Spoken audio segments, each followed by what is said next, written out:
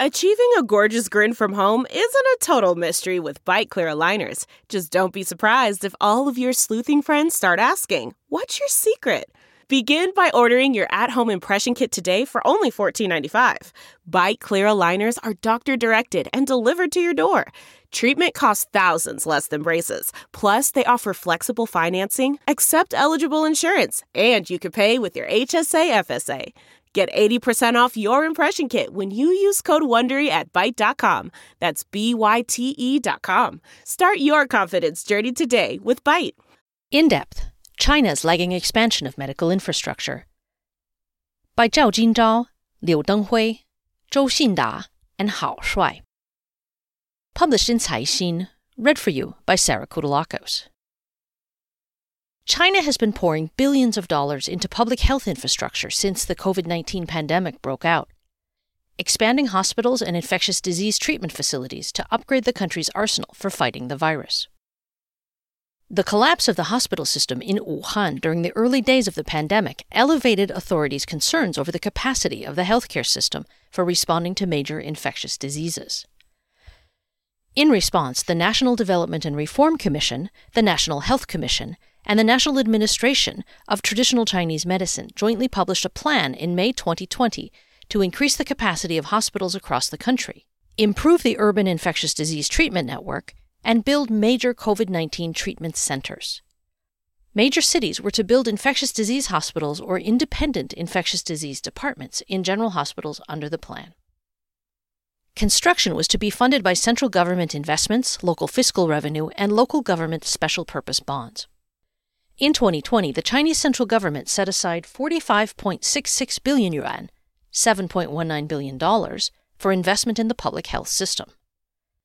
But as the pandemic enters its third year, with the Omicron variant causing a global surge of infections, China still faces enormous challenges of uneven distribution of medical resources across its vast territory. Construction of intensive care units, ICUs, is lagging behind. Infectious disease hospitals are barely meeting standards in smaller cities, and there aren't enough doctors, nurses, and other caregiving staff to go around, medical experts say. While the investment frenzy may ultimately expand healthcare infrastructure in rural areas and elsewhere, a key question is how to maintain the facility's effective operations when the virus retreats. Long-term planning will be important, said Wang Guangfa, director of the Department of Respiratory and Critical Care Medicine at Peking University First Hospital. Besides investments, there should be supporting plans for personnel, distribution, and pricing systems, Wang said. It's not just about investing money, he said. Hospitals have been lagging in infrastructure and talent reserves over the years. After the SARS outbreak in 2003, many Chinese cities built or expanded infectious disease hospitals. General hospitals also set up infectious disease departments, but that was far from sufficient. Cai Weiping, a leading expert of the Infectious Disease Center of the 8th People's Hospital of Guangzhou, estimated in March 2020 that among the 9 biggest Chinese cities, only Shenzhen and Hangzhou could meet the standard of one infectious disease hospital per 10,000 people. More beds in hospitals. In late January 2020, more than 10,000 workers built a new campus for the 3rd People's Hospital of Shenzhen for emergency use in 20 days to accept COVID-19 patients. Liu Lei, Communist Party chief of the hospital, said the field hospital has 1,008 negative pressure rooms and more than 200 intensive care beds. The hospital is responsible for the centralized treatment of COVID-19 patients in 5 nearby cities. China's public health system is experiencing its biggest construction boom amid the pandemic, Liu said. Local governments doubled the share of borrowings from special purpose bonds devoted to public health to 8% of the 3.6 trillion yuan issued in 2020, according to Wu Qiying, a senior macro analyst at GF Securities. From January to May 2021, investment in public health accounted for 6% of the 560 billion yuan of new special purpose bonds. The central government issued special purpose bonds for local governments to improve the healthcare system after the COVID-19 outbreak, a person close to the National Health Commission, NHC, told Caixin.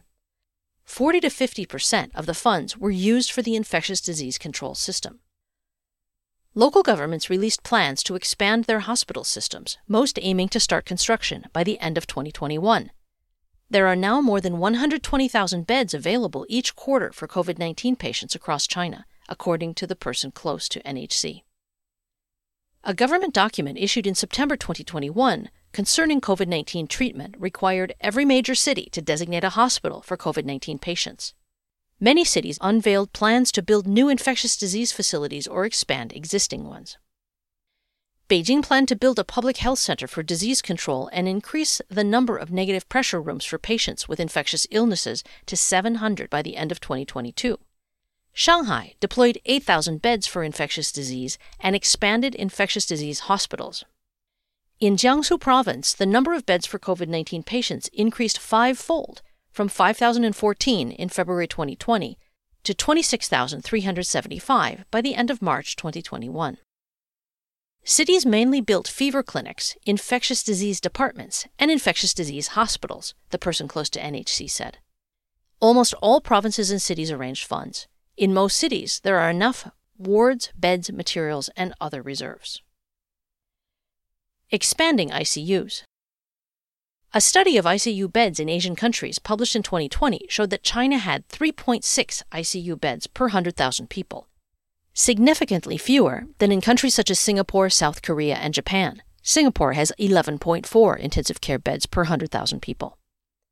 One critical care expert who participated in the fight in Wuhan against COVID-19 said ICUs in most hospitals in China ran at full capacity or stayed overloaded, making it difficult to respond to public health emergencies. China tried to allocate more resources to critically ill COVID-19 patients. The September policy document for COVID-19 treatment requires 10% to 15% of the beds in designated COVID-19 hospitals to be ICU beds, and no fewer than 200. Infectious disease hospitals barely meet standards. Li Dong, chief physician of the Department of Respiratory and Infectious Diseases of Beijing You'an Hospital, said the role of infectious disease hospitals is more about preventing spread before a pandemic, so they received fewer critical care resources than general hospitals. According to the current pricing of medical services, including the cost of human and material resources, the intensive care units cannot make ends meet, Peking University's Wang said. The cost of building intensive care units is huge for hospitals. A shortage of critical care workers is also a concern. Many ICUs in designated COVID-19 hospitals can't meet the 1-to-3 nurse-to-patient ratio. Uneven distribution.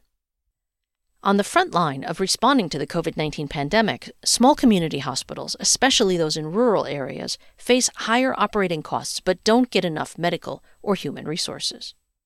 Due to the absence of technology and a lack of specially trained caregivers, those hospitals usually provide only general care rather than intensive care. Liu Ling, director of the People's Hospital in Nanpi County, Hebei Province, told Caixin that the institution's infrastructure didn't meet the standards for infectious disease hospitals. As the only designated COVID-19 hospital in the county, the center has 6 doctors, 10 nurses, and 22 beds for patients with infectious diseases. Counties with a population the size of Nanpi's, 350,000, are required to have 50 beds. Ultimately, the local government doesn't have enough money, Liu said. She said she asked the county many times to build an infectious disease unit, but that would take 40 to 50 million yuan. Pan Pinhua, director of the Department of Respiratory and Critical Care Medicine at Xiangya Hospital, Central South University, said hospitals at all levels built infrastructure during the pandemic, but the number of patients admitted to county-level hospitals has been limited. Those resources are likely to be wasted, Pan said. The loss of caregivers because of salary issues, staffing quotas, and working conditions also hobble many county-level hospitals. COVID-19 made things worse. The director of a hospital in Jiangyou, a county-level city in Sichuan, said the hospital dispatched doctors and nurses from various departments to support the fever clinic during the pandemic. Those working in the fever clinic take a much higher workload with limited compensation, the director said. The hospital is also experiencing mounting disease control costs since the pandemic, the Jiangyou hospital director said. The hospital spent more than 1 million yuan on human resources for pandemic control, he said. A source from the medical system of a county in Hunan said few doctors signed up for job interviews since the pandemic started. Some experts worry that the expansion of large hospitals in the cities will lure caregivers away from small hospitals.